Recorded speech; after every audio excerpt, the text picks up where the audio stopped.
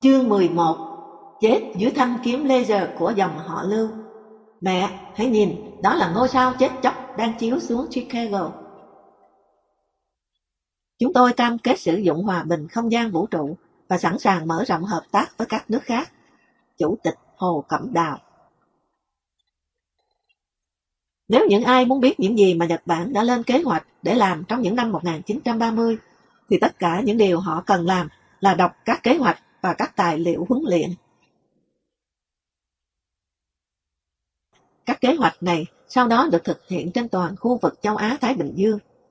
Nhiều người ở Mỹ đã coi những tuyên bố về mối đe dọa càng ngày càng tăng của quân đội Nhật Bản là phi lý, bởi vì Nhật đã cam kết phát triển hòa bình.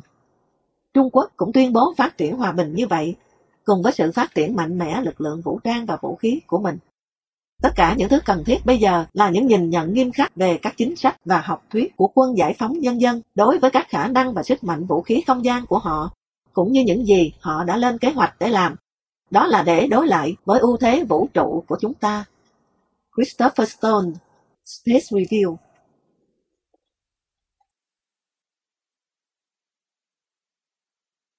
Cũng giống như những phiêu lưu trên mặt đất, Trung Quốc tuyên bố họ chỉ tìm kiếm sự vươn lên hòa bình vào bầu trời. Tuy nhiên, một trong những câu hỏi lớn nhất mà Lầu Năm Góc đang phải đối mặt là liệu sự vươn lên mạnh mẽ của Trung Quốc vào không gian cuối cùng có trở thành vũ khí để bắt Mỹ phải quy hàng không? Đây là câu hỏi cực kỳ quan trọng trong kỷ nguyên. Khi mà một quốc gia đã từng đưa người lên đi bộ trên mặt trăng, thì nay đang có một chương trình không gian bị trì hoãn nhiều nhất và trong tình trạng hỗn độn nhất. Không nghi ngờ gì nữa, chương trình khám phá vũ trụ của Trung Quốc là cực kỳ ấn tượng và mạnh mẽ. Trong vài thập niên tới, Trung Quốc dự kiến sẽ đưa phi hành đoàn lên cả mặt trăng và sao Hỏa. Và chỉ trong năm ngoái, 2010, Trung Quốc đã phóng 15 chuyến bay chở hàng vào quỹ đạo. Lịch trình phóng tàu đầy tham vọng này đã làm cho Trung Quốc trở thành quốc gia đầu tiên sánh ngang hàng với Hoa Kỳ về phóng tàu vũ trụ. Và Trung Quốc rõ ràng là có xu thế sẽ vượt Hoa Kỳ về số lượng phóng tàu vũ trụ, tới mức độ gần bằng số lần phóng của Mỹ đúng vào lúc Mỹ hoàn thành chuyến bay cuối cùng của tàu con thoi và chấm dứt chương trình này. Chính xác là Trung Quốc đang phóng những gì lên quỹ đạo. Các chuyến tàu mang lên quỹ đạo từ những vệ tinh quan sát và bổ sung thêm những vệ tinh hệ thống định vị toàn cầu, cho tới những chuyến bay vũ trụ có người điều khiển và đưa vệ tinh thứ hai lên quỹ đạo mặt trăng. Trung Quốc cũng dự kiến sẽ phóng trạm quỹ đạo không gian dùng cho cả các mục đích khoa học và quân sự vào năm 2012, cùng 3 chuyến bay trong 2 năm tiếp theo được dự kiến sẽ kết nối với trạm vũ trụ đó. Ngoài ra, bằng cách điều chỉnh sức mạnh chế tạo của mình, Trung Quốc đang chuyển hướng dần từ chế tạo những chiếc tàu vũ trụ được thiết kế đơn chiếc sang những loại tàu được chế tạo và lắp ráp hàng loạt. Sự đổi mới này sẽ cho phép họ gia tăng tần suất phóng tàu vũ trụ lên mức khủng khiếp. Ngay cả khi Trung Quốc đã bay cao, thì chương trình vũ trụ NASA của Mỹ, nơi kỳ vọng của mũi nhọn công nghệ quốc gia cực kỳ quan trọng của chúng ta, đã để mất nguyên cả một thập kỷ lạc trong vũ trụ.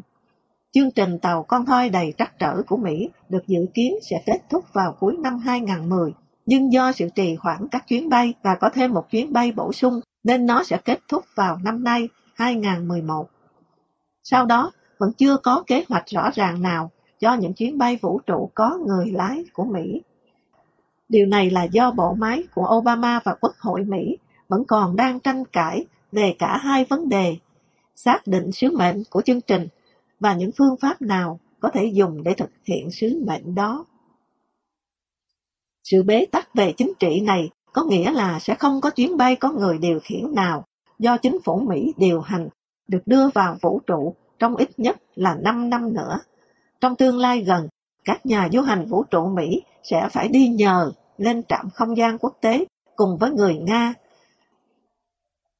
Ngay khi Trung Quốc đang thúc đẩy mạnh mẽ các chương trình phóng trạm không gian quanh trái đất và mặt trăng. Với câu chuyện về hai chương trình vũ trụ theo hai hướng trái ngược nhau này, chúng ta quay lại câu hỏi: liệu đây có phải là sự vươn lên bầu trời vì hòa bình của Trung Quốc hay không? Hay sẽ là cuộc đua để cuối cùng nắm lấy những tầm cao trong khi tất cả chương trình không gian của Mỹ chẳng làm gì ngoài nằm trên mặt đất. Ba chàng ngự lâm khám phá vũ trụ. Trong 2.900 km khối của tiểu hành tinh Eros có chứa lượng nhôm, vàng, bạc, kẽm, các loại kim loại kiềm và kim loại quý, nhiều hơn tổng lượng của tất cả các kim loại này đã từng được khai thác, và thậm chí có thể được khai thác từ lớp vỏ trên cùng của trái đất. BBC News.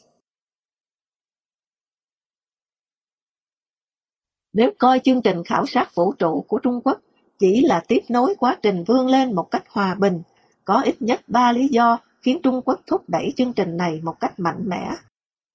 Trước hết là sự phát triển của nhiều ngành công nghệ mới, đòi hỏi phải luôn đi kèm với những khám phá vũ trụ. Thứ hai là việc khai thác và vận chuyển trong tương lai các nguồn năng lượng, cũng như các loại nguyên vật liệu then chốt, từ không gian tới các công xưởng Trung Quốc. Lý do thứ ba có thể coi như đây là cái cửa thoát hiểm Darwin cho một hành tinh đang bị quá tải về dân số và đang nóng lên nhanh chóng. Mỗi yếu tố lại còn bao gồm trong nó những lý do quan trọng về nghiên cứu không gian vì mục đích dân sự. Tập hợp lại, chúng có thể được sử dụng để vẽ nên bức tranh yên bình về những nỗ lực nghiên cứu không gian của Trung Quốc. Từ GPS và năng lượng mặt trời tới máy chụp cắt lớp. Từ bức tranh yên bình này, một trong những lý do quan trọng để cam kết theo đuổi chương trình không gian chính là điều mà nước Mỹ đã hoàn toàn mất tầm nhìn. Chương trình khảo sát này có thể thúc đẩy quá trình đổi mới công nghệ và phát triển kinh tế trong nước một cách mạnh mẽ nhất. Điểm nổi bật ở đây là các nhà lãnh đạo chính trị của Mỹ đã nhanh chóng quên mất vai trò mà khám phá vũ trụ đã góp phần kích thích nền kinh tế Mỹ và cải thiện cuộc sống người dân trong vòng 50 năm qua. Hãy nhìn nhận lại, nếu như không có NASA và chương trình không gian của chúng ta, chúng ta đã không có được Internet như đang có ngày nay, mạng lưới GPS, các loại công nghệ năng lượng mặt trời khác nhau, các ứng dụng y tế, từ chụp cắt lớp CAT scan và chụp cộng hưởng từ MRI, cho tới kim sinh thiết vú, những chất dẻo và chất bôi trơn kỳ diệu, và hệ thống theo dõi thời tiết để cảnh báo lốc xoáy và cháy rừng, giúp cứu thoát hàng trăm nghìn sinh mạng cùng hàng tỷ đô la thiệt hại, đồng thời góp phần đáng kể nâng cao năng suất mùa màng. Bên cạnh đó, chỉ riêng những đổi mới này đã mang lại hàng nghìn tỷ đô la lợi nhuận cho nền kinh tế chúng ta. Và chúng ta cũng đừng quên những phát minh nặng tính trần tục, nhưng không kém phần hữu dụng, như nhựa xốp có trí nhớ cho loại đệm Tempur-Pedic. Chú thích: nhựa xốp có trí nhớ. Loại đệm chế tạo bằng bọt nhựa xốp có khả năng bị nén theo tư thế của người nằm và khôi phục lại hoàn toàn hình dạng ban đầu sau khi chấm dứt tác động. Hết chú thích. Trong khi nước Mỹ đã quên tầm quan trọng của nghiên cứu không gian với vai trò như chất xúc tác cho nền kinh tế, thì Trung Quốc lại hoàn toàn nắm được nó. Thực tế, người đứng đầu chương trình mặt trăng của Trung Quốc, Yang Ziyong, đã phát biểu công khai rằng những nỗ lực của chương trình Apollo lên mặt trăng đã kích động quá trình phát triển công nghệ ở Mỹ, và ông ta thường xuyên sử dụng ý tưởng đó để làm cơ sở biện minh cho việc Trung Quốc đi lên mặt trăng. Tuy nhiên, Trung Quốc không chỉ nhận được những đổi mới nhanh chóng hơn từ chương trình không gian của mình, mà còn nhiều hơn thế. Nguồn khoáng sản phong phú. Những thứ Trung Quốc tìm kiếm trong vũ trụ là những thứ có giá trị như những kim loại quý và những nguyên liệu khác từ lớp vỏ của mặt trăng hay từ các tiểu hành tinh gần trái đất khác. Những món quà này có thể là vàng, platin hay những kim loại cực kỳ hiếm có vai trò tối quan trọng trong công nghệ cao. Thực vậy, khai mỏ thành công trong vũ trụ sẽ giúp nhiều cho việc giảm bớt sự khan hiếm ngày càng gia tăng của các nguyên vật liệu, cũng như sự ô nhiễm đi kèm với các quá trình khai thác tài nguyên. Ví dụ, ta hãy xem xét trường hợp tiểu hành tinh Asteroid 433, còn được gọi là Eros. Các nhà khoa học khi viết trên tạp chí Nature đã dự đoán rằng trong tương lai xa, hành tinh khổng lồ này với khối đá nặng 34.000 tấn có khả năng sẽ va vào trái đất của chúng ta và gây ra một thảm họa còn lớn hơn cả thảm họa đã quét sạch loài khủng long 65 triệu năm về trước. Tuy nhiên, tin tốt là Eros đã chứa đầy những khoáng chất có giá trị, đang chờ đợi các công ty khai thác không gian đến để lấy về. Hơn nữa, cùng với các yếu tố như trọng lực nhỏ và hoàn toàn không có những ràng buộc về môi trường, việc khai thác khoáng sản tại Eros sử dụng năng lượng mặt trời miễn phí sẽ có thể là khá đơn giản một khi có được phương tiện vận tải. Điều này hoàn toàn không phải là chuyện viễn tưởng khoa học, vì một thiết bị lấy mẫu vũ trụ của NASA đã đến Eros vào năm 2000 và hạ cánh xuống đó vào năm 2001. Và đây là ý tưởng cốt lõi được đề xuất bởi nhà kinh doanh vũ trụ tư nhân Jim Benson, nhằm vừa tránh cho trái đất một tai họa va chạm, vừa lấy về cho trái đất những khoáng vật quý báu của Eros. Phóng các tên lửa tới tiểu hành tinh để điều chỉnh quỹ đạo của nó. Bằng cách này, cuối cùng có thể sẽ đưa được Eros tới một vị trí cố định trong hệ trái đất mặt trăng của chúng ta, và do vậy loại bỏ được nguy cơ va chạm. Tất nhiên, kịch bản này làm nảy sinh câu hỏi, ai sẽ đến đó đầu tiên để cắm lá cờ của mình và lái các tên lửa trên các nguồn tài nguyên như của Eros? Trung Quốc không chỉ tìm kiếm những nguyên liệu thô, nhôm, vàng và kẽm trong vũ trụ. Trong tương lai gần, Trung Quốc có thể thu được những thành quả lớn trên mặt trăng khi khai thác tiềm năng thực hiện các phản ứng tổng hợp nhiệt hạch. Khác với những nhà máy điện hạt nhân đang tồn tại với đầy rẫy các vấn đề trên trái đất, năng lượng nhiệt hạch có thể sẽ vừa sạch vừa an toàn và thực sự là rẻ đến mức không cần lắp công tơ. Và cầu nối với mặt trăng là một chất mà các nhà khoa học tin rằng sẽ giúp thực hiện phản ứng nhiệt hạch, chính là helium-3, một đồng vị cực kỳ hiếm trên trái đất thì lại được cho rằng khá phong phú trên mặt trăng. Như vị giám đốc chương trình mặt trăng của Trung Quốc đã đóng khung tiềm năng của helium-3. Hàng năm, 3 chuyến tàu con thoi có thể sẽ mang về đầy đủ nhiên liệu cho loài người trên trái đất. Ông U Dân có thể đã nói rõ ràng về việc triển khai thành công nguồn năng lượng nhiệt hạch từ mặt trăng. Nguồn vật chất cơ bản sẽ giáng đòn quyết định, đập chết tổ chức độc quyền dầu mỏ OPEC, và là một viên đạn thần kỳ để chống lại sự ấm lên toàn cầu. Những người Trung Quốc nhìn xa trông rộng như ông U Dân cũng coi mặt trăng như là nơi hứa hẹn, một môi trường tự do, không bóng tối, mà tại đó có thể sản xuất năng lượng mặt trời với mức độ hiệu quả gấp 8 lần so với ở trái đất, và sau đó bắn chúng về trái đất. Chuyện viễn tưởng khoa học à? Bạn có thể hỏi vậy. Vâng, đúng là như vậy. Giống như ai đó đang đi bộ trên mặt trăng và nói chuyện với một ai đó ở một nơi bất kỳ trên trái đất bằng thiết bị cầm tay. Và khi nói chuyện về đi bộ trên mặt trăng, hoàn toàn có thể hiểu được vì sao chương trình vũ trụ của Trung Quốc lại nóng lòng nhằm vào mặt trăng với việc phóng thành công 2 vệ tinh nhân tạo mặt trăng, và đang xây dựng ý định cho các cuộc đổ bộ bằng thiết bị robot và con người. Tuy nhiên, điều lộn xộn đối với các tổ chức tư nhân không gian Mỹ, như trường hợp của nhà tỷ phú Robert Bigelow, lại là trong khi Trung Quốc bận rộn chuẩn bị cho việc cắm cờ lên mặt trăng, thì nước Mỹ lại quay đi. Như Bigelow cảnh báo, vào thời điểm Trung Quốc bắt đầu làm việc này một cách có hệ thống tại những khu vực then chốt trên mặt trăng, thì có thể đã là quá muộn đối với các nước khác trong việc cùng nhau tiến hành khảo sát để ngăn cản sự chiếm hữu toàn bộ của Trung Quốc, những nơi có nước, băng và những khu vực có giá trị khác. Cuộc thoát hiểm Darwin. Bên cạnh vai trò là chất xúc tác cho đổi mới công nghệ và là nguồn cung cấp dồi dào năng lượng và các khoáng sản tự nhiên, khảo sát vũ trụ còn có tiềm năng là chiếc van thoát hiểm quan trọng trong kỷ nguyên bùng nổ dân số và biến đổi khí hậu. Nếu bạn nghĩ rằng đây cũng lại là chuyện viễn tưởng khoa học, thì hãy nghĩ lại. Như Michael Griffin, người điều hành NASA, đã nhận xét, mục đích này không chỉ là khảo sát khoa học, nó còn bao gồm việc mở rộng môi trường sống của loài người từ trái đất vào trong hệ mặt trời khi chúng ta bước vào các thời kỳ.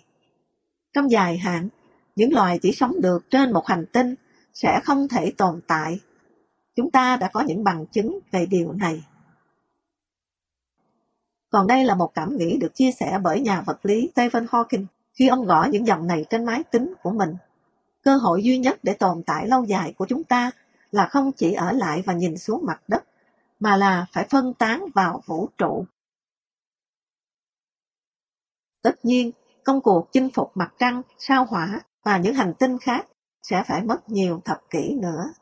Tuy nhiên, một trong những ưu thế mà Trung Quốc có hơn Mỹ là khả năng tập trung cho dài hạn và suy tính cho nhiều thế hệ thay vì cho các cá nhân. Do cách nhìn dài hạn này, vào thời điểm hiện tại, Trung Quốc có nhiều khả năng hơn bất cứ nước nào để chinh phục thành công những tài sản có giá trị nhất trong vũ trụ. Câu hỏi mà chúng ta phải quay lại là liệu việc Trung Quốc chiếm đoạt được những đỉnh cao tuyệt đối này có phải chỉ được dùng cho các mục đích hòa bình hay không? Hay ngược lại, sẽ giúp họ chinh phục các đối thủ? Đây chính là câu hỏi mà bây giờ chúng ta phải quay lại khi nhìn thấy kho vũ khí phòng thủ của Trung Quốc đang lớn lên nhanh chóng, cùng với những kế hoạch phát triển khả năng vũ khí tấn công của họ. Sự xuất hiện vũ khí không gian của Trung Quốc. Phòng thủ tốt nhất là sự phòng thủ tốt. Chú thích của người dịch. Nhại câu phòng thủ tốt nhất là tấn công tốt, để mỉa mai Trung Quốc luôn tuyên bố các hệ thống vũ trụ của họ chỉ có mục đích phòng thủ. Hết chú thích. Không gian vũ trụ sẽ được trang bị vũ khí ngay trong thời đại của chúng ta. Đại tá Giao Dung Du, Học viện Khoa học Quân sự, Quân Giải phóng Nhân dân Trung Quốc. Có lẽ bằng chứng rõ nhất về những ý định trang bị vũ khí cho vũ trụ của Trung Quốc có thể được tìm thấy trong vô số những nguồn tài liệu công khai về vũ khí vũ trụ của vô số quan chức và những nhà chiến lược quân sự Trung Quốc. Từ tấn công plasma tiêu diệt các vệ tinh quỹ đạo thấp và tên lửa tiêu diệt mục tiêu bằng động năng, cho tới các vũ khí chùm tia và các tên lửa đạn đạo trên quỹ đạo. Nội dung chung của các tài liệu này, mà đa số trong đó đã được phân tích kỹ trong Ủy ban Trung Mỹ, là phá hủy hoặc chinh phục các lực lượng quân sự của Mỹ thông qua khai thác các điểm cao kiểm soát từ vũ trụ. Ví dụ, đây là quan điểm hiếu chiến kiên định của Đại tá Lee Da-Won trong cuốn sách của ông ta, Vũ khí không gian. Bên cạnh việc biện hộ cho chương trình không gian của Trung Quốc, kết hợp sử dụng cho cả dân sự và quân sự vì các lý do kinh tế, Lee cho rằng chiến lược quân sự tối ưu là chiến lược phải làm được các việc sau: phá hủy hay làm vô hiệu hóa tạm thời mọi vệ tinh của kẻ thù bên trên lãnh thổ của chúng ta, triển khai các loại vũ khí chống vệ tinh trên mặt đất và trong không gian, các hệ thống phòng thủ chống lại các tên lửa của Mỹ, duy trì hình ảnh quốc tế tốt của chúng ta bằng cách che giấu việc triển khai và cất giữ các loại vũ khí tấn công không gian và chỉ tung ra vào thời điểm xảy ra khủng hoảng. Sự tồn tại của những ấn phẩm kiểu này trong một thế giới được che đậy chặt chẽ của Đảng Cộng sản là một điều lạ lùng. Chúng không chỉ công khai mâu thuẫn với luận điểm chính thức của giới lãnh đạo dân sự Trung Quốc, mà chúng còn gây nhiễu loạn cho các chuyên gia phân tích của Lầu Năm Góc trong việc hình dung ra chính xác những điều gì đang diễn ra đằng sau tấm màn trúc, và nước Mỹ cần có phản ứng như thế nào. Có một khả năng là cả khối lớn tài liệu mô tả các phương thức để buộc chú Sam phải quỳ gối này đơn giản chỉ là âm mưu nhằm kích động Mỹ lao vào cuộc chạy đua vũ trang trong không gian tốn kém.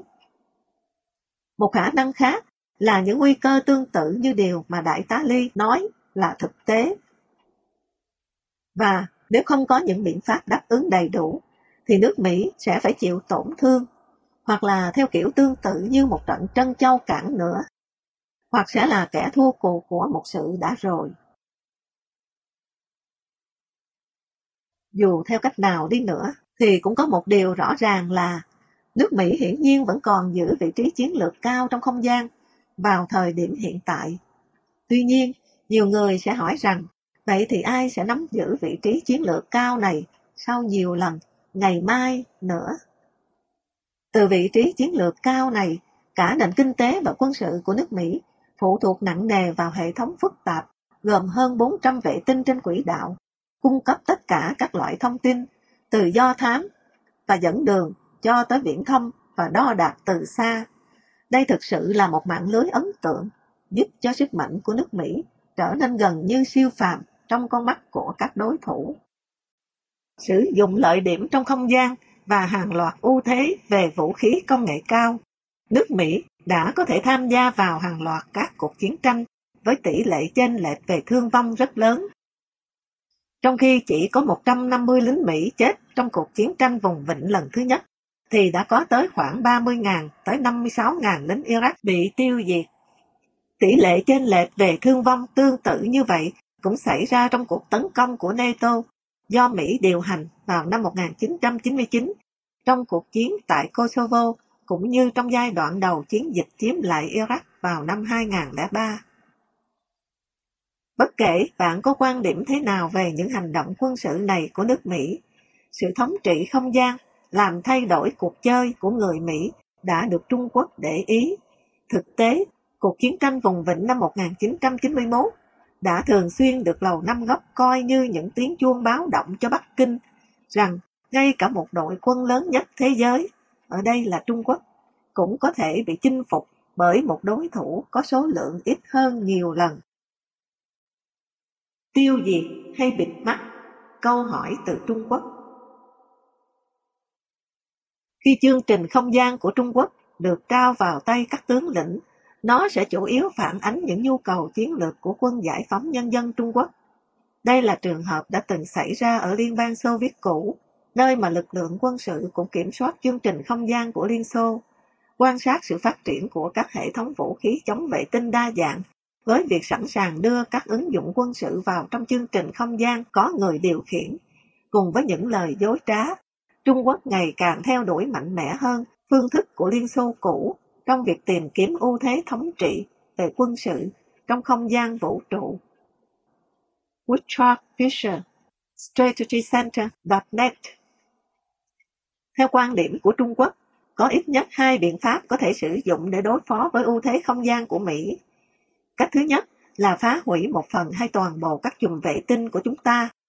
Cách thứ hai cũng đạt được mục đích như vậy mà không cần phá hủy. Đơn giản là bịt mắt những con chim quan sát của chúng ta. Đối với những ai quan tâm lo lắng thì sẽ có nhiều bằng chứng cho họ tìm hiểu về việc Trung Quốc đang phát triển các năng lực trên cả hai phương diện này. Trong lĩnh vực phá hủy các vệ tinh, Trung Quốc đã thực hiện thử nghiệm một số phương pháp làm nổ tung, hay đúng ra là bắt cóc, các vệ tinh của Mỹ. Thử nghiệm này được bắt đầu với một vụ nổ lớn và mờ ám vào tháng Giêng năm 2007. Khi đó, quân đội Trung Quốc đã bắn hạ một vệ tinh cũ của mình trên bầu trời. Đây là một vệ tinh thời tiết đã đến hạn nghỉ hưu, đã từng bay mỗi ngày vài vòng quanh trái đất trong hơn một thập kỷ. Nhưng đây cũng là một miếng mồi ngon cho loại tên lửa đạn đạo xuyên lục địa cải tiến DF-21, được phóng từ căn cứ ở Xi-Chăng thuộc tỉnh Tứ Xuyên. Tên lửa này phóng ra một thiết bị tiêu diệt mục tiêu bằng động năng, được điều khiển vào quỹ đạo nhằm va chạm với mục tiêu vô tội, và khi va chạm, tất cả những thứ như đinh ốc, bù lon, các tấm bảng, dây điện, v.v. của vệ tinh, cùng với hàng ngàn mảnh vụn của tên lửa tiêu diệt, sẽ tạo thành một đống rác vũ trụ lớn nhất thiên hà của chúng ta. Ngày nay, bãi rác thải vũ trụ từ vụ phá hủy đó của Trung Quốc vẫn còn là mối hiểm họa lớn cho các chuyến bay. Trung Quốc hiển nhiên là luôn sẵn lòng gây ô nhiễm cho không gian vũ trụ, giống như họ đã làm cho các sông ngòi và bầu khí quyển của họ. Hơn 2/3 trong số gần 3.000 vệ tinh và thiết bị bay trong quỹ đạo có nguy cơ va chạm với các đám rác thải vũ trụ của Trung Quốc. Thực tế, danh sách những nạn nhân tiềm tàng còn bao gồm cả trạm vũ trụ quốc tế cùng phi hành đoàn. Họ đã từng phải điều chỉnh quỹ đạo ít nhất một lần để tránh va phải phần dày đặc nhất của đám rác vũ trụ Trung Quốc. Khó có thể nói đây là dấu hiệu duy nhất thể hiện việc Trung Quốc đang phát triển các loại vũ khí chống vệ tinh hay ASAT để hạ gục hệ thống GPS của Mỹ khỏi bầu trời. Tháng Giêng năm 2010, vũ khí vũ trụ của Trung Quốc đã bắn hạ một mục tiêu ở quỹ đạo thấp với độ cao khoảng 150 dặm bằng một loại hỏa tiễn dùng nhiên liệu rắn đặt trên xe động cơ và một thiết bị tiêu diệt bằng động năng va chạm kiểu mới được gọi là KT-2. Và cần lưu ý rằng KT-2 là công nghệ có tính đe dọa kép. là phương tiện phòng thủ chống tên lửa đạn đạo, đồng thời có thể phá hủy các hệ thống trên quỹ đạo. Bên cạnh những vũ khí này dùng để phá tan các vệ tinh Mỹ trên bầu trời đêm, Trung Quốc còn có loại vũ khí mới mang tên kẻ bắt cóc không gian. Loại vũ khí này được thử nghiệm vào tháng 8 năm 2010 khi hai vệ tinh của Trung Quốc có cuộc gặp nhau bí mật trong vũ trụ. Mục đích của thử nghiệm là để tìm hiểu xem liệu một vệ tinh có thể thực hiện cái được gọi giản dị là cuộc gặp gỡ robot không hợp tác với một vệ tinh khác không. Thế giới vẫn còn chờ đợi để nghe từ Trung Quốc xem cuộc gặp gỡ có thành công không, mặc dù các quan sát từ mặt đất cho thấy nó đã thành công. Và nếu công nghệ này được ứng dụng thành công, bạn chỉ cần tưởng tượng ra viễn cảnh một phi đội những kẻ bắt cóc này được tung ra để tóm gọn toàn bộ gia đình các vệ tinh của Mỹ. Mù vì ánh sáng chói chang. Các vệ tinh của chúng ta cần bóng tối trong một tương lai đầy ánh sáng. Họ cho chúng ta thấy laser của họ, dường như họ đang dọa chúng ta. Gary Payton, Phó trợ lý Bộ trưởng về không lực Hoa Kỳ, phụ trách các chương trình không gian. Tất nhiên, bạn không nhất thiết phải phá hủy hay bắt cóc một vệ tinh của Mỹ để vô hiệu hóa nó. Có một cách khác, vừa lịch sự hơn và vừa bớt khiêu khích hơn, là tạm thời làm chói mắt hay đơn giản là làm mù vệ tinh. Trên đấu trường này, dường như Trung Quốc đang phát triển những năng lực khủng khiếp của mình. Thực tế, cuộc trình diễn mang tính khiêu khích kiểu này đã bắt đầu vào mùa thu năm 2006, như được đưa tin trong tạp chí Chance Defense Weekly. Trong thời gian này, các vệ tinh gián điệp của Mỹ đã bất ngờ bị suy giảm hiệu quả khi chúng bay ngang qua Trung Quốc. Cũng vào thời điểm đó, các kính viễn vọng đặt tại bãi thử Reagan tại quần đảo san hô Kwajalein, vùng Nam Thái Bình Dương, đã phát hiện được ánh phản xạ từ các tia sáng laser để xác nhận nguyên nhân và nguồn gốc từ Trung Quốc. Ở mức độ rộng hơn, tạp chí The Economist đã viết Trung Quốc thường xuyên chiếu tia laser cường độ mạnh lên trời để trình diễn khả năng làm lóa mắt hay làm mù vĩnh viễn các vệ tinh gián điệp. Tuy nhiên, phản ứng của Mỹ lại là im lặng, chủ yếu là do phải đối mặt với những giới hạn về ngân sách khi lực lượng quân sự Mỹ đang vướng vào các cuộc chiến tranh trên các chiến trường khác.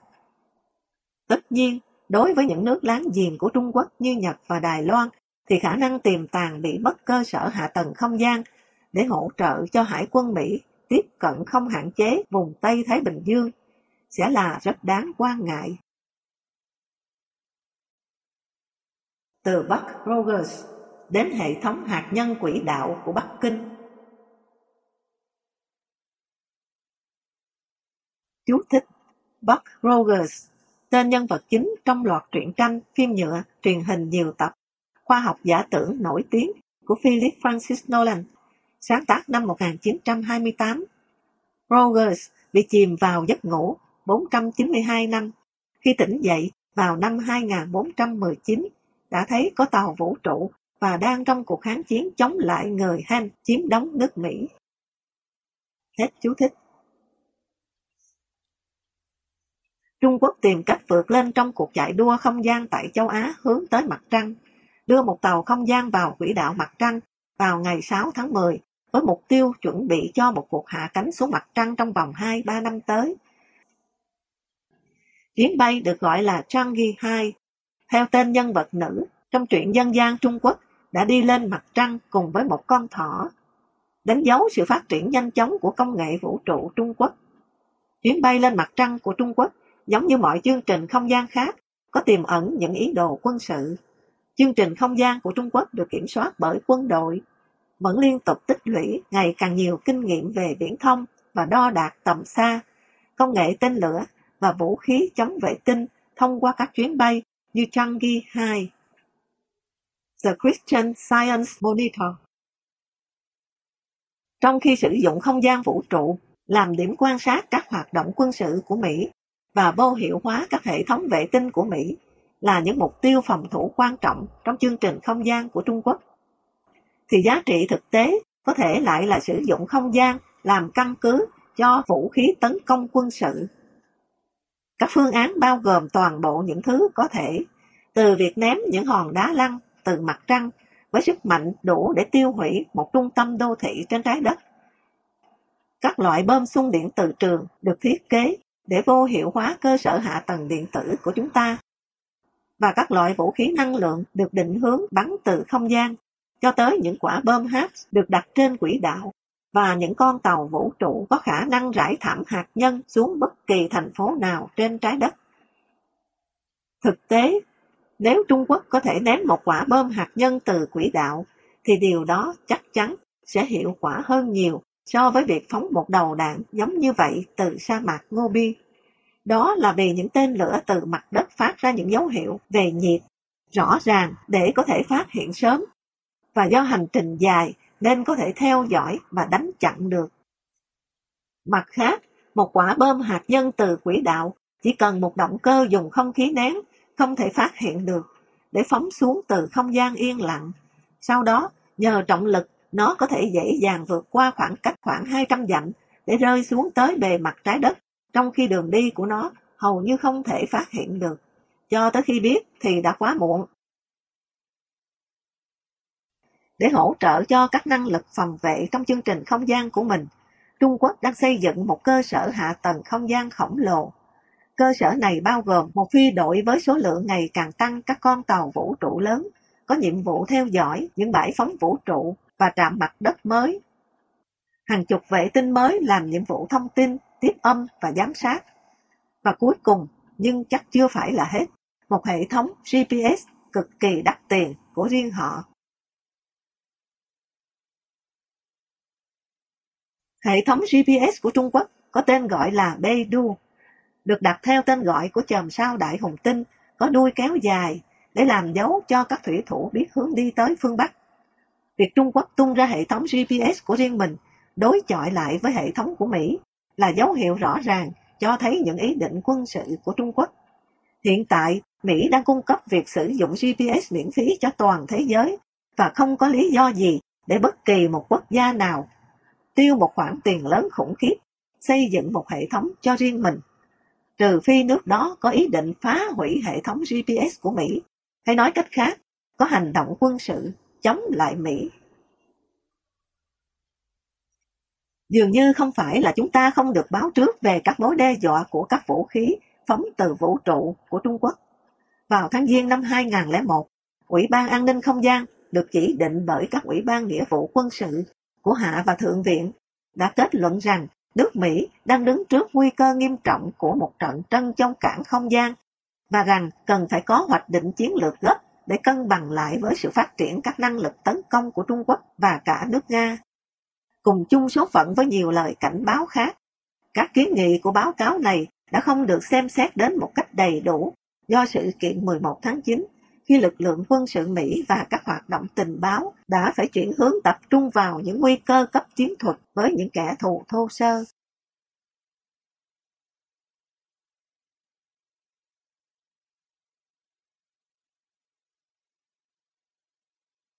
Cuộc chiến kết liễu Đài Loan, ngăn chặn tiếp cận, chống xâm nhập.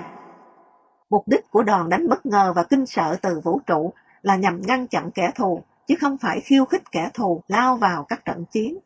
Vì lý do này, những mục tiêu được lựa chọn của một đòn đánh cần phải ít và chính xác. Điều này sẽ làm đảo lộn cơ cấu hệ thống tổ chức vận hành của đối thủ và sẽ tạo ra các tác động tâm lý lớn trong số những người ra quyết định của đối thủ.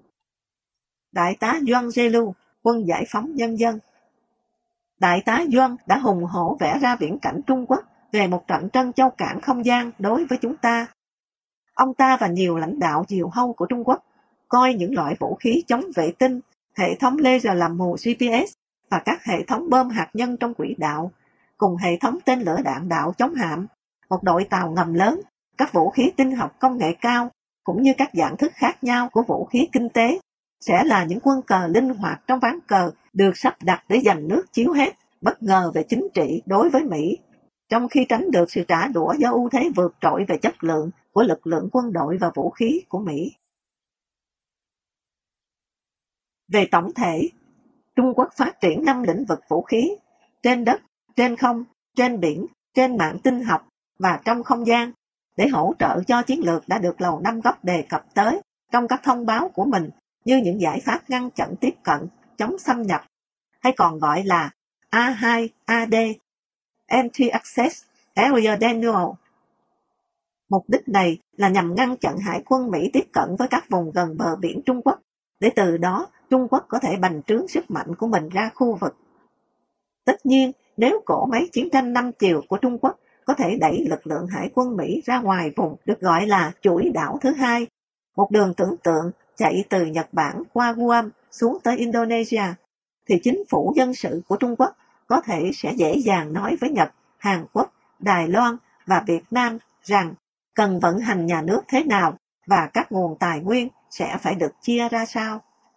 Đây là một phát triển lạnh gáy, đặc biệt là đối với Đài Loan, vì một khi chiến lược A2, AD của Trung Quốc được triển khai đầy đủ, hòn đảo nhỏ của những người Trung Quốc tự do khi đó sẽ chỉ còn rất ít hy vọng được tồn tại độc lập trước đại lục. Vì sao ư? Vì chiến lược hiện nay của Mỹ là chỉ ngăn ngừa quân đội Trung Quốc chiếm Đài Loan bằng cách sử dụng những hàng không mẫu hạm của chúng ta. Nếu hạm đội Thái Bình Dương của Mỹ thực tế bị đẩy ra ngoài chuỗi đảo thứ hai, quân đội Trung Quốc sẽ dễ dàng nhấn chìm sức phòng ngự của Đài Loan bằng hàng ngàn tên lửa và đội quân với sức mạnh vượt trội. Sau đó, Mỹ thực tế sẽ không thể có kế hoạch nào hay một giải pháp có tính thuyết phục nào để tái chiếm lại hòn đảo từ một đội quân của Trung Quốc đã nấp kỹ trong những dân thường. Đây là loại tình huống mà thuyền trưởng James Kirk từng mô tả trong câu chuyện hài hước nổi tiếng về những kẻ bị treo cổ với câu nói: "Chúng ta tóm được họ ở chính tại nơi họ truy nã chúng ta." Những quan sát này đưa chúng ta quay lại với câu hỏi: liệu sự vươn ra vũ trụ của Trung Quốc có thực sự vì mục đích hòa bình? Xem xét chi tiết hơn những gì Trung Quốc thực sự đưa lên vũ trụ sẽ cho thấy thậm chí còn nhiều hơn cả thuốc súng cho ngọn lửa quân sự.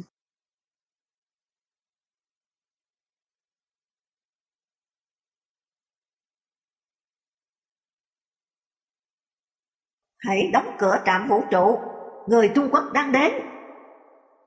Vào ngày 27 tháng 9, tàu vũ trụ Shenzhou, Thần Châu của Trung Quốc đã tiến đến khoảng cách 45 km gần trạm vũ trụ quốc tế, và 2 trong số 3 phi hành gia đã thực hiện cuộc đi bộ ra ngoài vũ trụ lần đầu tiên của Trung Quốc.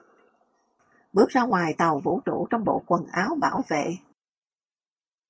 Sau đó, một vệ tinh nhỏ nặng 40 kg, BX-1, đã được phóng từ tàu Shenzhou. Có vẻ đây là một thí nghiệm khoa học, nhưng vấn đề là tàu Shenzhou đã tiến đến quá gần trạm vũ trụ quốc tế và sau đó phóng ra một vệ tinh cơ động nhỏ BX-1, có thể lái được nhờ những tia khí nén, đã cho thấy một bài tập phá hủy vệ tinh khác. Vệ tinh BX-1 đã có thể dễ dàng được dẫn đến gần trạm không gian và phá hủy nó. James Dunnigan, strategypage.com. Mỗi lần Trung Quốc phóng một tàu Thần Châu có người điều khiển của mình, họ cũng đều đặt vào quỹ đạo một mô đun hình trụ lớn, hoạt động tự động. Các mô đun có kích thước khoảng 2,7 x 3 mét, và do hoàn toàn không có sự minh bạch trong chương trình không gian của Trung Quốc, nên phần còn lại của thế giới tuyệt đối không có chút ý tưởng nào về những gì được chứa trong các mô đun đó. Liệu đó có phải là bom hạt nhân, thiết bị gián điệp, hay có khi chỉ là loại khoai tây đỏ vũ trụ, hay một thí nghiệm trồng nhân sâm vô hại? Ai biết được.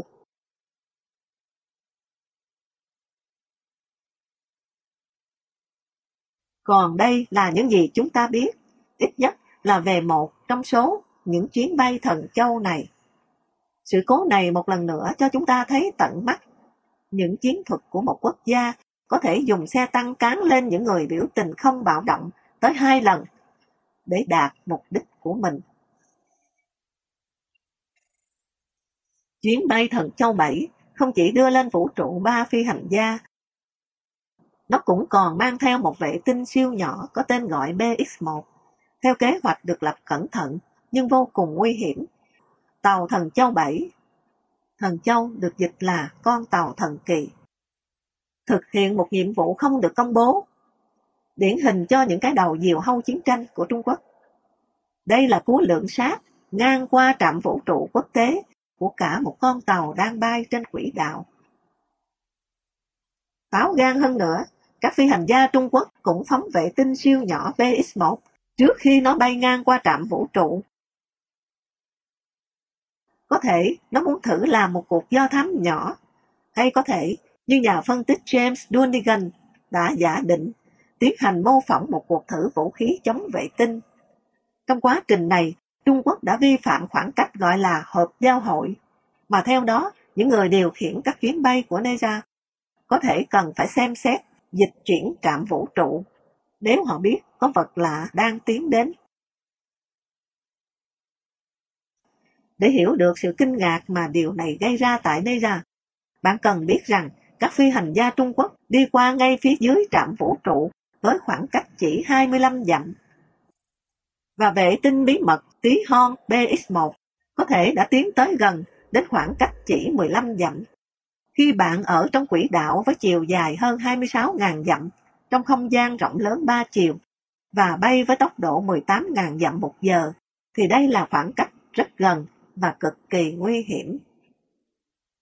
Để lên tiếng than phiền về sự nguy hiểm có thể xảy ra, đài truyền hình Trung Quốc thậm chí đã đưa ra thông báo trong chuyến bay của vệ tinh siêu nhỏ 40 kg rằng nó đã phải thay đổi đường đi so với quỹ đạo định trước. Điều này khó có thể làm hài lòng các nhà du hành vũ trụ châu Âu và Mỹ đang ngồi trong chiếc thùng nhôm trị giá 100 tỷ đô la quan sát vệ tinh gián điệp của Trung Quốc và một đám phi hành gia tàu đang ổm tỏi tiến lại gần.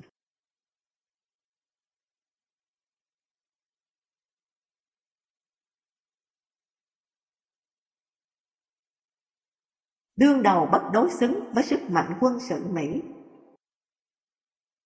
Một kẻ thù mạnh với ưu thế tuyệt đối không hẳn là không có những điểm yếu.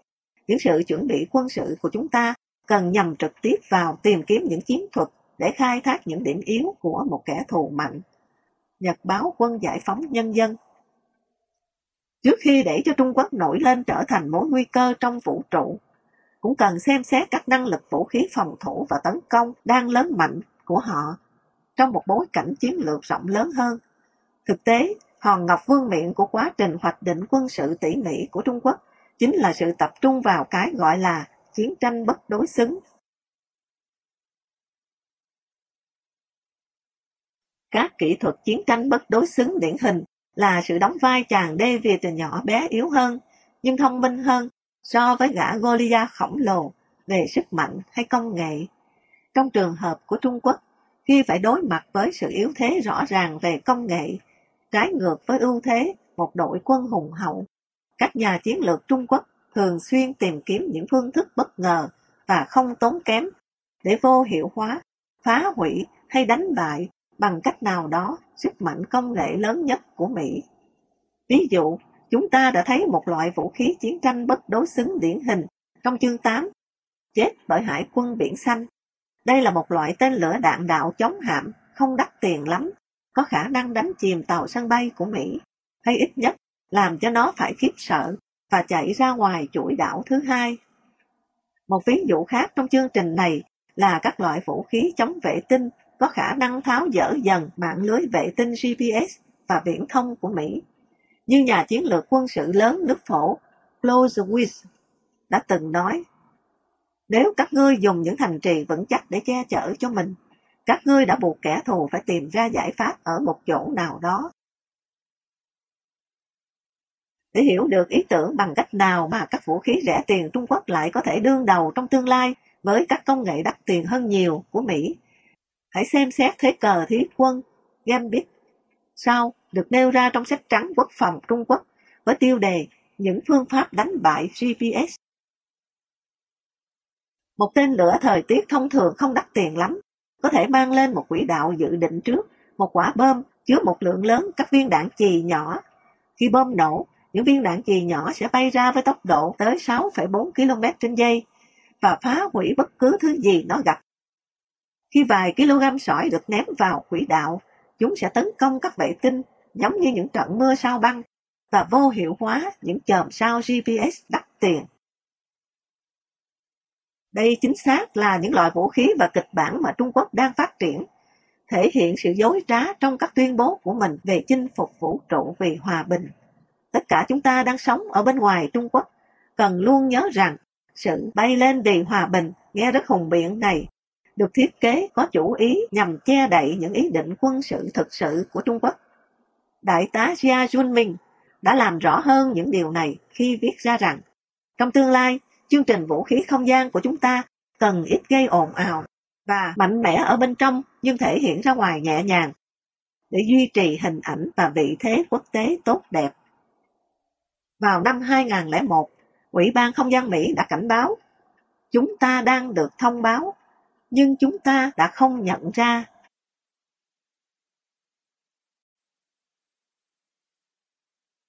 Phần 4. Cẩm nang cho người đi nhờ xe đến nhà tù Trung Quốc.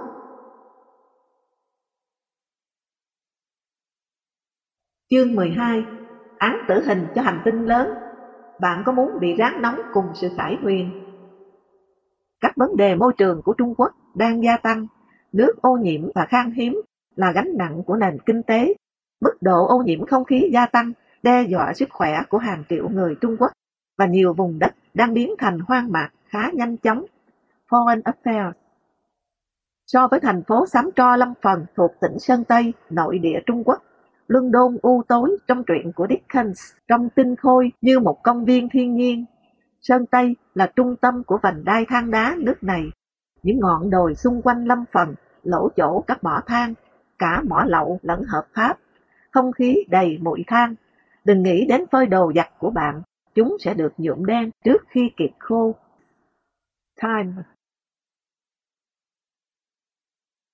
Không ai cho là người dân Trung Quốc ngu ngốc, nhưng những gì các nhà lãnh đạo chính phủ và giới kinh doanh Trung Quốc đang làm với bầu không khí, nước và đất đai của đất nước họ, với sự chấp nhận ngầm của đa số dân chúng, hẳn phải là hành vi bạo lực, tự hủy hoại diện rộng, xuẩn ngốc nhất, thiển cận nhất, chống lại mẹ thiên nhiên mà thế giới từng chứng kiến.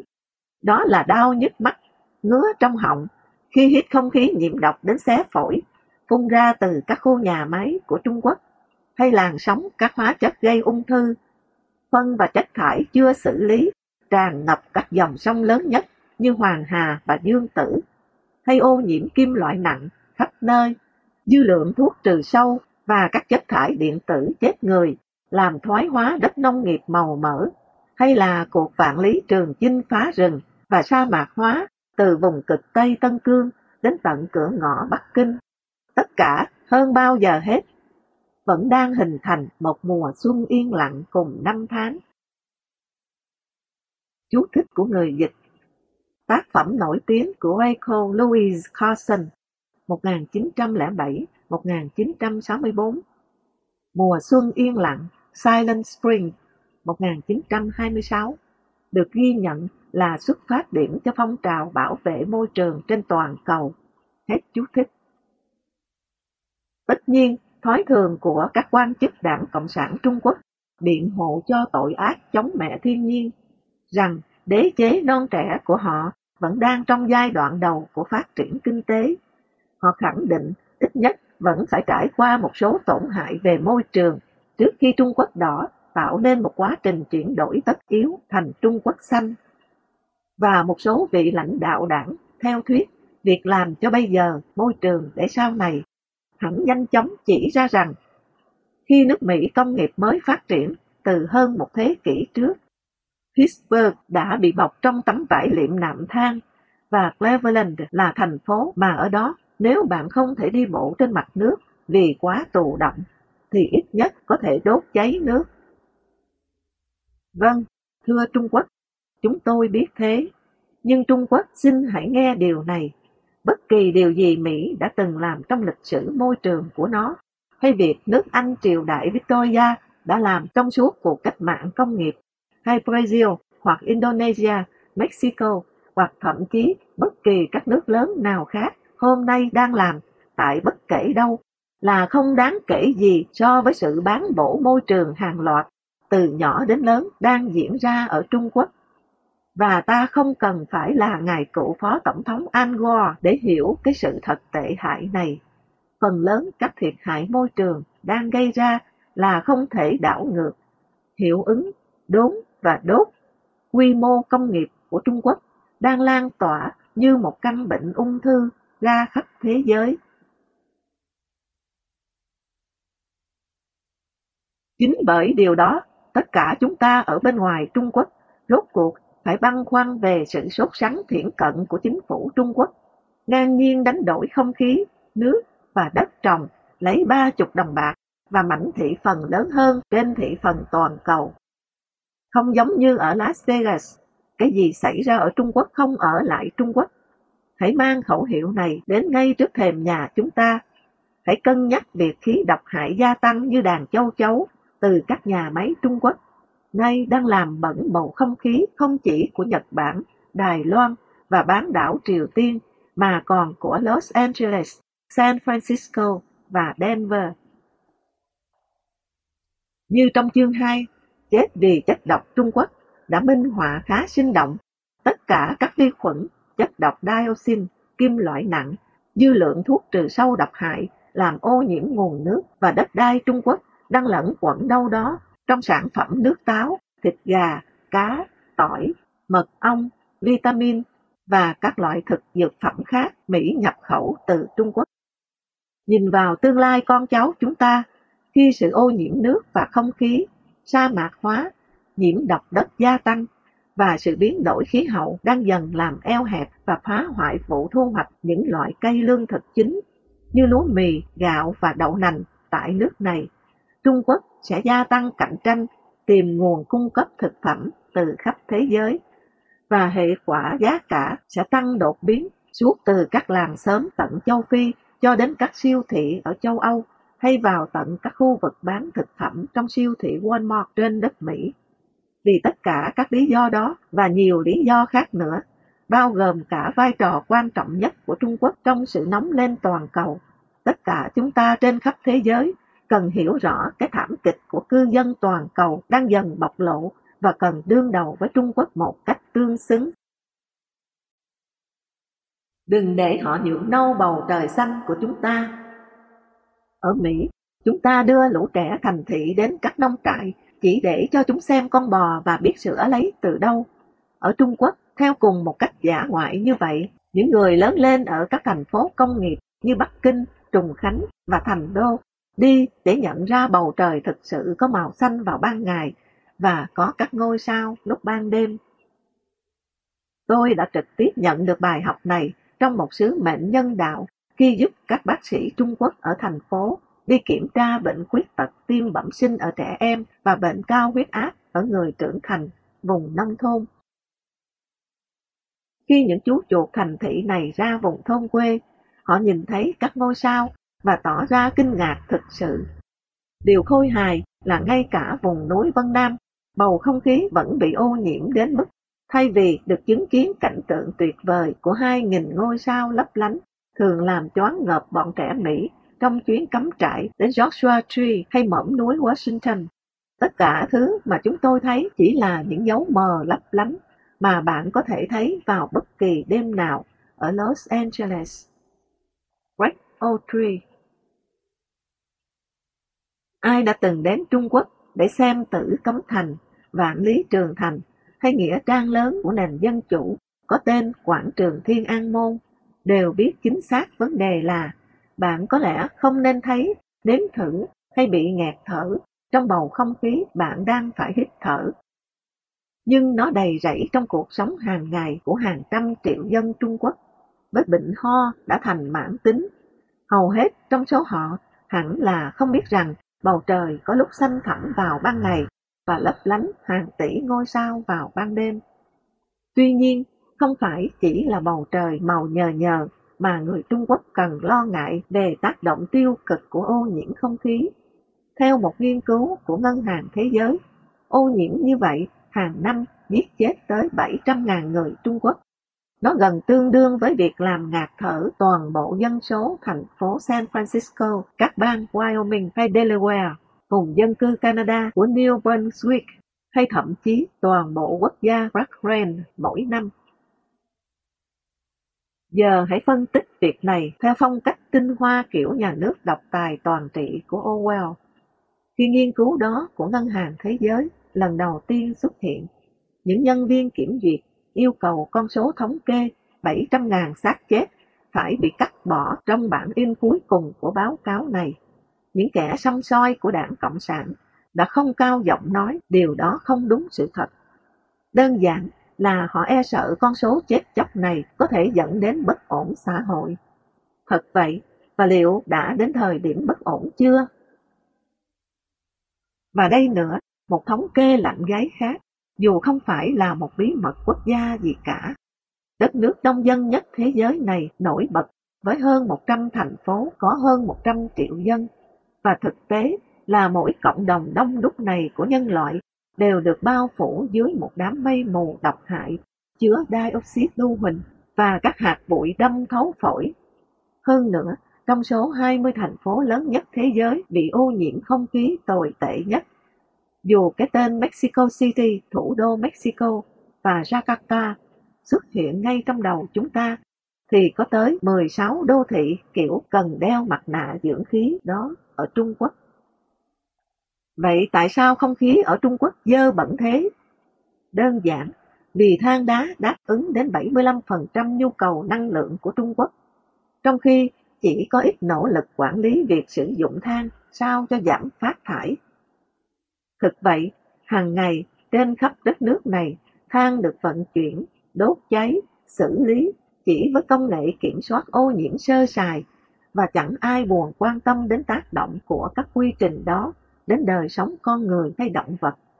Một trong số chúng tôi thậm chí đã tận mắt chứng kiến các nông trường, nơi hàng tấn than trôi xuống sông Dương Tử từ các bãi chứa được xây dựng cẩu thả, rồi sau lại được vá víu qua loa và thờ ơ. Than không chỉ là lựa chọn của các nhà máy điện.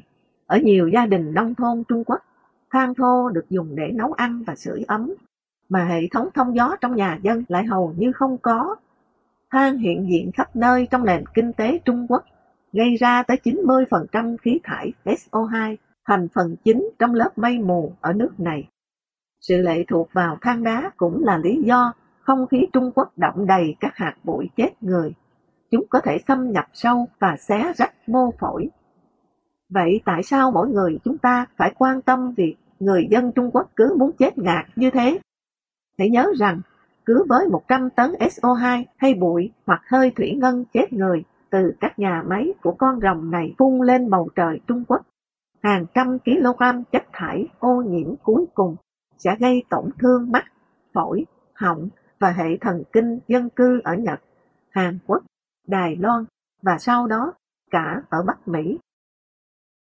Không phải là vô cớ mà bạn có thể thức dậy ở Carson, California hay Seattle, Washington rồi kêu lên, tôi ghét cái mùi Trung Quốc này vào buổi sáng. Nước ở mọi nơi mà chẳng có giọt nào để uống. 3 con sông lớn nhất nước Mỹ, Colorado, Mississippi và Ohio, bẩn đến mức con người sẽ gặp nguy hiểm nếu bơi lội hay ăn tôm cá đánh bắt ở đó. Những đoạn sông Ohio chảy qua Pittsburgh cũng tù đọng, đen ngòm sền sệt, như thể người ta có thể bước đi trên đó. FactsandDetails.com. Ta chẳng cần phải là người có thẻ thành viên câu lạc bộ Sierra để biết đoạn trích dẫn trên là thiếu căn cứ. Chú thích của người dịch. Sierra Club, tổ chức môi trường lớn nhất, lâu đời nhất và có ảnh hưởng rộng rãi nhất ở Mỹ, được thành lập từ năm 1892 ở San Francisco. Hết chú thích. Ta chẳng cần phải là người có thẻ thành viên câu lạc bộ Sierra để biết đoạn trích dẫn trên là thiếu căn cứ. Nhưng ngay khi ta thay thế các từ Mỹ bằng Trung Quốc, Dương Tử, Châu Giang và Hoàng Hà thay cho Colorado, Mississippi và Ohio, Quảng Châu đổi thành Pittsburgh, bức tranh môi trường mà trang web factsandDetails.com đó mô tả thật trung thực. Cũng chẳng cần phải là thành viên Hiệp hội Súng trường Quốc gia để biết nếu các con sông và đường thủy ở Mỹ nhiễm bẩn dù chỉ bằng 1/10 sông ngòi ở Trung Quốc, cả Hợp chủng quốc Hoa Kỳ sẽ cầm súng đứng lên theo nghĩa đen. Chú thích của người dịch: Hiệp hội Súng trường Quốc gia National Rifle Association NRA là tổ chức ủng hộ cho việc bảo vệ và thúc đẩy quyền sở hữu súng. Nhóm vận động hành lang có ảnh hưởng nhất với gần 4 triệu thành viên. Hết chú thích. Cũng chẳng cần phải là thành viên Hiệp hội Súng trường Quốc gia để biết nếu các con sông và đường thủy ở Mỹ nhiễm bẩn dù chỉ bằng 1/10 sông ngòi ở Trung Quốc, cả Hợp chủng quốc Hoa Kỳ sẽ cầm súng đứng lên theo nghĩa đen. Tuy nhiên, ở Trung Quốc, người ta hầu như chẳng làm gì để bảo vệ nước, nguồn tài nguyên quý giá nhất. Thực lòng mà nói, tình trạng thiếu quản lý môi trường ở Trung Quốc làm chúng tôi ngạc nhiên nhất. Chiếm tới 20% dân số thế giới, nhưng Trung Quốc chỉ có 7% nước ngọt thế giới. Nhiều vùng đất rộng lớn ở nước này, bao gồm hơn 100 thành phố, phải chịu hạn hán triền miên. Bất chấp thực tế thiếu nước, các chuyên gia cố vấn của chính phủ và giới kinh doanh Trung Quốc vẫn cho phép 70% toàn bộ sông suối, ao hồ và 90% nước ngầm nước họ bị ô nhiễm nghiêm trọng. Thậm chí ở các thành phố công nghiệp như Sơn Tây, phần lớn nước sông độc hại tới mức không thể nhúng tay xuống. Jeffrey Hayes cung cấp một vài cảnh tóm tắt bộ phim thực tế đang diễn ra trên các sông hồ ở khắp Trung Quốc. Những vùng nước đáng lẽ đầy cá tôm và thân thiện với những người thích bơi lội, thì nay là mặt nước ván đen và ngầu bọt, bốc mùi hôi thối. Các con kênh lớp lớp rác rưởi lềnh bềnh, rác can dày hai bên bờ kênh. Đa số là các loại rác thải nhựa đủ màu, đang phai nhạt với mức độ khác nhau dưới ánh nắng mặt trời. Sự nguy hại ấy gây ra bởi lũ lượt hàng tỷ tấn chất thải công nghiệp chưa xử lý, phân hóa học, nước thải chưa qua xử lý của người và động vật, thải ra từ khắp mọi nơi, từ các nhà máy hóa chất, sản xuất thuốc và sản phẩm phân bón, từ nhà máy thuộc da, sản xuất giấy hay những trang trại nuôi lợn. Chính vì hàng loạt khối chất thải chưa xử lý đó được thải ra, hàng tỷ dân Trung Quốc phải uống nước ô nhiễm hàng ngày, trong đó ít nhất 70 triệu người phải quen với loại nước uống chứa gia vị chất thải người và động vật.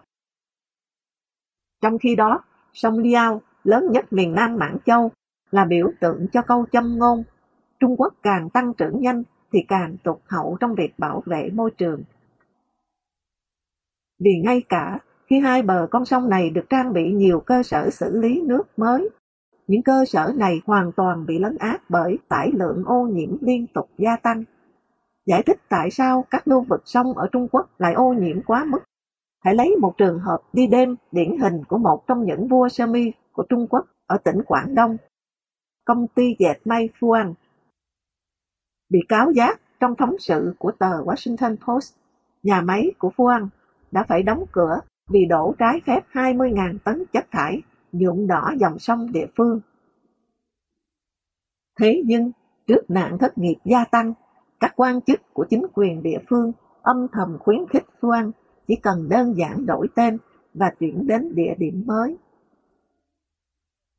Thực tế, ô nhiễm nước hải hùng của Trung Quốc đã thêm vào kho từ vựng về các thảm họa môi trường một thuật ngữ mới, làng ung thư. Chỉ tính dọc theo sông Hoài đã có hơn 100 làng ung thư. Các nông dân ở khu làng dòng nước con sông này bao quanh mắc bệnh ung thư thực quản, ruột và dạ dày với tỷ lệ cao như tỷ lệ tử vong của đám lính bộ binh Mỹ đổ bộ xuống bờ biển Normandy. Xem nào, gần đây nhất vào thời Mao Trạch Đông, người Trung Quốc rất gắn bó với các nguồn nước. Tuy nhiên, ngày nay thậm chí nếu Mao Chủ tịch, người yêu thích bơi vượt sông Dương Tử, có sống lại thì chắc ngài thà chết còn hơn tắm sông. Với cùng kiểu thích nước màu mè như thế, cho dù dễ dàng đến với nhiều sông suối vùng núi, các cư dân thành thị như Thành Đô và Trùng Khánh cũng không lựa chọn những nơi đó để câu cá giải trí, mà thay vào đó là tìm đến các hồ nhân tạo nằm trong các khu công viên câu cá. Trong khi ấy, Hàng triệu người dân Thượng Hải sinh sống ngay vùng bờ biển và cửa sông, nhưng chẳng ai dám liều tắm mình hoặc bơi lội trong các vùng nước chết quanh thành phố đó. Để thấy nỗi hổ thẹn môi trường này từ quan điểm Mỹ, hãy xét cảnh ngộ Thái Hồ. Đây là thắng cảnh tương đương hồ Placid tuyệt đẹp của Adirondacks, Mỹ. Hồ này lớn thứ 3 Trung Quốc và là nơi có hơn 90 hòn đảo nổi tiếng với các tuyệt tác đá vôi hình thành tự nhiên. Nhưng ngày nay, quần thể Thái Hồ lại nổi danh do đang đổi sang màu xanh lục sáng, vì tảo sinh sôi mạnh đang làm cạn kiệt oxy, giết chết tôm cá trong hồ, làm cho nước hồ hoàn toàn không phù hợp cho tiêu chuẩn nước uống. Trước nguy cơ hủy diệt tài nguyên thiên nhiên của Trung Quốc như trường hợp Thái Hồ, liệu có hay không một nhà hoạt động môi trường nào đó từng bị tra tấn vì cố bảo vệ nó? Wu Li Hong đã cố giữ niềm tin trong 5 ngày trước khi bị cảnh sát buộc thú nhận tội lỗi và ném vào tù. Một nơi đúng là trại giam ở Trung Quốc. Đất nhiễm độc, kẻ trừng phạt vô hình của Trung Quốc. Ông Du Jiangshan, Giám đốc Cục Bảo vệ Môi trường Nhà nước, CEPA, cảnh báo đất canh tác của Trung Quốc, nơi nuôi dưỡng cho 22% dân số thế giới này, đang đối mặt với sự ô nhiễm và thái hóa tồi tệ. Sự thoái hóa chất lượng đất trở thành một vấn đề đáng lo ngại nhất trong số các sản phẩm phụ của tăng trưởng kinh tế bất chấp hậu quả của Trung Quốc. Kim loại nặng tích tụ trong đất, làm cứng bề mặt đất và giảm màu mỡ của đất. Và dư lượng phân hóa học và thuốc trừ sâu thấy rõ trong các nông sản, gây ngộ độc cho cả con người và vật nuôi. Gần đây, có khoảng 100 triệu hecta đất trồng trọt, tương đương 10% đất trồng nước này, bị ô nhiễm và hủy hoại. World Watch Institute, tờ thời báo môi trường Trung Quốc, gọi nhiễm độc đất là sự ô nhiễm vô hình, bởi vì nó không thể thấy rõ bằng mắt thường như sự ô nhiễm nước và không khí. Ngày nay, nhặt bất kỳ nắm đất Trung Quốc nào, thực sự bạn đang nắm chất độc trong đất. Ví dụ, ở các trung tâm sản xuất đồ điện tử ở đồng bằng Châu Thổ, Châu Giang, vấn đề nghiêm trọng nhất là kim loại nặng trong đất, gồm thủy ngân, chì và niken. Tuy nhiên, ở vựa lúa mì miền Bắc, đất đai ngập trong thuốc trừ sâu. Còn các vùng trồng rau chính của Trung Quốc tràn lan chất nitrat gây ung thư do bón quá nhiều phân hóa học. Trong khi đó, các vùng trồng cây ăn quả và vườn cây trái trên cả nước tập trung sử dụng các chất diệt trùng và thuốc trừ sâu có thành phần đồng xuyên phát, dẫn đến nhiễm độc trái cây tràn lan, có thể gây ngộ độc mãn tính. Bất chấp lệnh cấm DDT trên cả nước, hóa chất này vẫn được sử dụng thường xuyên, và những tác hại dài hạn thấy hiển nhiên ở các khu vực. Tuyệt nhiên không còn côn trùng lẫn chim chóc ở các vùng nông trang phía Tây Trung Quốc. Thật thiển cận làm sao, quá nhiều sự ô nhiễm độc hại đó là quả ác báo của cái triết lý điên rồ. Cứ càng nhiều càng tốt, được hàng triệu nông dân Trung Quốc tán đồng. Cho dù là phân bón hay thuốc trừ sâu cho mùa màng, chất kháng sinh ở gia súc, hay chì trong đồ chơi và sơn của chúng ta, sẽ chẳng có khái niệm sử dụng hợp lý hóa chất nào ở Trung Quốc, trừ cái tâm lý cứ đổ vào hay tô lên, cho rằng cách thức đó an toàn, kiểu như cho thêm ít gia vị chứa chất plutoni vào khoai tây chiên. Căn bệnh bón quá nhiều phân của Trung Quốc như sau. Các nông dân nước này sử dụng hơn 30 triệu tấn phân đạm mỗi năm và thường xuyên dùng gấp đôi hay gấp 3 lượng cần thiết. Theo chuyên gia về đất Hu Xiaozhang ở Đại học Nông nghiệp Trung Quốc, bón phân quá lượng làm độ pH trong đất giảm. Kết quả, đất bị axit hóa sẽ làm giảm sản lượng cây trồng từ 30 đến 50% ở một số khu vực. Tương tự, việc hám dùng thuốc trừ sâu đến bệnh hoạn thường kèm với việc phun thuốc không đúng cách, dẫn đến ô nhiễm hơn 5% đất trồng Trung Quốc. Như đã nói trên, tổng cộng đất canh tác bị mất do nhiễm độc lên tới 10%. Cụ thể hơn, đó là hơn 10 triệu hecta đất nhiễm độc, tương đương với phá hủy hoàn toàn hơn 80% đất nông nghiệp ở bang Iowa. Tuy nhiên, câu chuyện này vẫn chưa dừng lại. Một vấn đề nữa là Trung Quốc sẵn sàng, quả thực còn vô cùng háo hức, trở thành bãi rác thải cho những hợp chất độc hại nhất mà thế giới hiện đại tạo ra, cái gọi là chất thải điện tử. Chất thải điện tử gồm những thứ còn lại của các máy tính hỏng bị vứt bỏ, điện thoại di động lỗi thời và các đồ điện tử khác. Đó thực sự là một buổi trình diễn nhạc kim loại nặng chẳng giống ở đâu.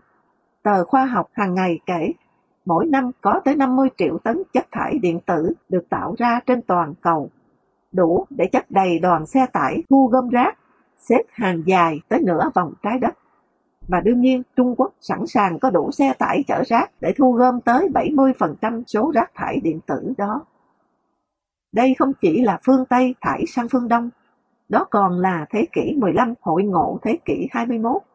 Trong thế giới chất thải điện tử bẩn thỉu đó, nông dân Trung Quốc ngồi xổm trước lò nướng than củi bé tẹo để hơ chảy mối hàn chứa chì ở các bản mạch, và cũng chỉ dùng chiếc quạt cầm tay bé bé để tránh làn khói độc hại khi họ dùng các ngón tay trần tách các con chip máy tính, các tụ điện và diode để sau bán lại cho các nhà máy sản xuất đồ dùng điện. Đó đúng là một quá trình tái chế vô cùng nguyên thủy giữa các đồ dùng của cuộc sống hiện đại. Điều đó làm tăng thêm một mũi nhọn cạnh tranh từ các nhà máy Trung Quốc đối với các nước như Brazil, Mexico hay Pháp, Mỹ là nơi sẵn lòng đối xử với công dân nước họ như những con người, chứ không phải những vật hy sinh cho cái mục tiêu vô thần của sản xuất giá rẻ. Sự thật đáng ghê tởm ấy đã và vẫn tiếp diễn, và thậm chí còn tệ hơn thế, bởi vì bụi độc hại từ quá trình tái chế sẽ bay xa nhiều dặm đến tận các vùng nông thôn Trung Quốc. Thật vậy, ở tại và xung quanh khu ổ chuột của quá trình tái chế chất thải điện tử đó, như vùng Quy Du ở tỉnh Quảng Đông, mức độ ô nhiễm đồng, chì, niken và nhiều kim loại nặng khác cao gấp 100, 200 tới 300 lần mức an toàn. Vậy thì sao đấy, chi phí tổng cộng của tất cả mọi nguồn nhiễm độc đất, từ hóa chất, phân bón và thuốc trừ sâu cho tới chất thải điện tử sẽ là bao nhiêu? Theo các nhà khoa học của chính Trung Quốc, mức giá phải trả là hơn 10 triệu tấn ngũ cốc mất đi hàng năm, con số tương đương với 1/6 tổng thu hoạch lúa mì của Mỹ, một nửa sản lượng ngô của Mexico và gần như toàn bộ sản lượng lúa gạo hàng năm của Nhật. Vâng, đọc kỹ cái bảng giá này theo cách khác, chúng ta sẽ đau đớn hiểu ra khi đến khu vực thanh toán của hiệu tạp hóa địa phương. Đó chính là 10 triệu tấn ngũ cốc Trung Quốc hàng năm phải lùng sục trong nguồn cung lương thực của các quốc gia khác do thiếu sự quản lý môi trường ở trong nước. Vị hoàng đế của sự nóng lên toàn cầu. Thế giới chưa bao giờ phải đối mặt với đe dọa nhãn tiền đến sản xuất lương thực quy mô lớn như mối đe dọa khi các dòng sông băng châu Á tan chảy. Trung Quốc và Ấn Độ là hai nước hàng đầu thế giới về sản xuất lúa mì và gạo, loại cây lương thực chính của nhân loại. Sản lượng thu hoạch lúa mì của Trung Quốc gấp đôi Mỹ, nước đứng thứ 3 sau Ấn Độ. Còn với lúa gạo, hai nước này bỏ xa các nước sản xuất hàng đầu khác. Tổng sản lượng lúa gạo hai nước chiếm phân nửa sản lượng toàn cầu. Friends of the Earth. Đến lúc này, chúng tôi nghĩ bạn đã nắm rõ bức tranh về sự ô nhiễm và việc Trung Quốc không đếm xỉa đến nguồn tài nguyên thiên nhiên có tác động đến tất cả chúng ta. Tuy thế, vẫn còn một vấn đề môi trường khác chúng ta cần đặt lên bàn thảo luận cấp hành tinh. Đó là vấn đề rất có trọng lượng về sự đóng góp phi thường của các nhà máy của Trung Quốc vào biến đổi khí hậu. Trước khi chúng ta đi sâu vào vấn đề này, chúng tôi biết rằng nhiều người Mỹ không tin vấn đề biến đổi khí hậu là có thật. Càng không tin đó là một nguy cơ chính đáng. Chúng tôi chỉ muốn nói điều này với các bạn ở đây. Cái giá phải trả cho hậu quả việc không ngăn chặn biến đổi khí hậu, nếu nó đúng là có thật, sẽ cao hơn nhiều bất kỳ số chi phí nào chúng ta cần bỏ ra để ngăn biến đổi khí hậu, nếu hóa ra đó chỉ là trò lừa đảo. Theo quan điểm tích cực này, hành động về biến đổi khí hậu dường như là một hợp đồng bảo hiểm thận trọng chống lại một hiện tượng chúng ta vẫn chưa biết đến một cách đầy đủ. Vì vậy, trong bối cảnh của những quan sát này, chúng tôi lưu ý tiếp rằng ngay từ năm 2006, nhiều năm trước khi bất kỳ chuyên gia nào thực sự nghĩ điều đó có thể xảy ra, Trung Quốc đã có bước nước rút qua mặt Mỹ trong việc trở thành quốc gia thải khí gây hiệu ứng nhà kính lớn nhất. Hơn nữa, sau vài thập kỷ tới, nếu cứ tiến hành không kiểm soát, mô hình tăng trưởng nhờ đốt than của Trung Quốc đi đôi với sự có mặt tất yếu của hàng trăm triệu ô tô mới chen chúc trên đường phố Trung Quốc sẽ dẫn đến sự gia tăng các loại khí gây hiệu ứng nhà kính theo cấp số nhân. Mức độ tăng mà mọi quốc gia khác, kể cả Hoa Kỳ, cộng lại cũng không bì kịp. Đương nhiên, đám biện hộ Trung Quốc sẽ lập luận rằng nước này có quyền gây ô nhiễm thế giới tương ứng với mức độ đông dân của nó. Nhưng xin đặt ra câu hỏi rằng chính xác thì ai chịu trách nhiệm trước hết về việc Trung Quốc quá đông dân đến mức nghiêm trọng? Trung Quốc chắc chắn không thể thoái thác trách nhiệm này cho bất kỳ ai nữa. Sự trớ trêu lớn nhất của tất cả việc này là Trung Quốc thực sự cũng là một trong số các nạn nhân lớn nhất của biến đổi khí hậu.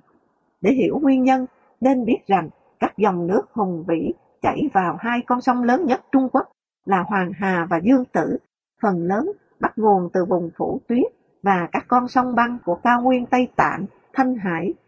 Vùng đóng băng này mỗi năm đã tan ra khoảng 7%. Nếu hành tinh trái đất thực sự tiếp tục nóng lên, các sông băng này sẽ tan nhanh hơn nhiều. Hậu quả là Trung Quốc sẽ là nước đầu tiên đối mặt với những trận lũ lịch sử trong nhiều thập kỷ. Sau đó là hạn hán và đói kém triền miên khi cả hai con sông lớn nhất này cạn kiệt. Trong khi đó, các mỏm băng vùng cực trái đất tiếp tục tan và mực nước biển dâng lên. Các thành phố ven biển như Thượng Hải và Thiên Tân sẽ ngập nước. Đây là một khả năng xảy đến rất rõ ràng, được xác nhận bằng một cảnh báo thảm khốc của tiến sĩ Peter Walker ở Hội Chữ Thập Đỏ. Trong vòng 80 năm, vùng đất hiện có 30 triệu người Trung Quốc sinh sống sẽ nằm dưới biển. Chúng ta biết điều đó sắp xảy ra, vì vậy chúng ta phải tìm cách để bảo vệ khu vực đó. Vậy đấy, thưa Trung Quốc, sao Ngài không bắt đầu bảo vệ chính Ngài và người hàng xóm Ấn Độ của Ngài cùng phần còn lại của chúng ta, mà không phải đổ lỗi cho phần còn lại của thế giới về vấn đề này nọ và yêu sách châu Âu hay Mỹ trả tiền cho giải pháp nào đó? Sao Trung Quốc tự kết liễu mình, rồi cả hành tinh này nữa? Một thành phố công nghiệp như Thiên Dương, Tianjin, dù Trung Quốc chưa thật sự có kiểu thành phố công nghiệp.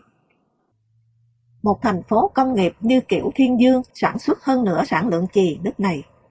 Vì công nghệ sản xuất nghèo nàn, quy định sản xuất còn lỏng lẻo hơn, nhiều kim loại độc hại đọng lại trong đất và nguồn nước của Thiên Dương, rồi chuyển sang máu trẻ em vùng này. Time. Để khép lại chương này, chúng ta cần phải trả lời một câu hỏi rành rành lúc này. Tại sao chính phủ độc tài toàn trị Trung Quốc, cái bộ máy có thể kiểm soát mọi thứ nó muốn nằm trong phạm vi biên giới của nó, lại để nước mình biến thành bãi rác của thế giới? Lời giải thích cho câu hỏi này rất quan trọng, không chỉ dành cho nhân dân Trung Quốc. Sự thật chắc chắn là sự dập vùi mẹ thiên nhiên của họ sẽ có quả báo kinh hoàng hơn bất kỳ điều gì người dân Trung Quốc đã từng chịu đựng trong vụ cưỡng hiếp Nam Kinh Kinh Hoàng những năm 30 do quân Nhật Hoàng gây ra, hơn cả cuộc chiến tranh nha phiến tàn nhẫn của đế quốc Anh vào thế kỷ 19. Thật vậy, những vụ sỉ nhục ngoại bang mà Đảng Cộng sản Trung Quốc thích rêu rao với thế giới đó, dù đã vô cùng tàn bạo và gây xúc động sâu rộng thời điểm ấy, giờ còn phải chào thua so với nỗi nhục môi trường Đảng Cộng sản Trung Quốc đang gây ra cho người dân. Vậy, chính xác thì tại sao thảm kịch vĩ đại của dân chúng này lại xảy ra? Chắc chắn, một phần lỗi cũng nằm đâu đó trong phòng hội đồng quản trị của các công ty nước ngoài như BASF, DuPont, General Electric, Intel và Volkswagen. những kẻ xuất khẩu ô nhiễm một cách chiến lược sang Trung Quốc. Ngoài việc say sưa áp dụng nhiều biện pháp trợ giá bất hợp pháp, chính phủ Trung Quốc thường khuyến khích chuyển sản xuất về nước mình. Các lãnh đạo công ty nước ngoài hẳn thích các quy định lỏng lẻo sơ sài của Cục Ăn thịt Môi trường Trung Quốc hơn nhiều so với quy định của các cơ quan bảo vệ môi trường Mỹ, Nhật hay EU.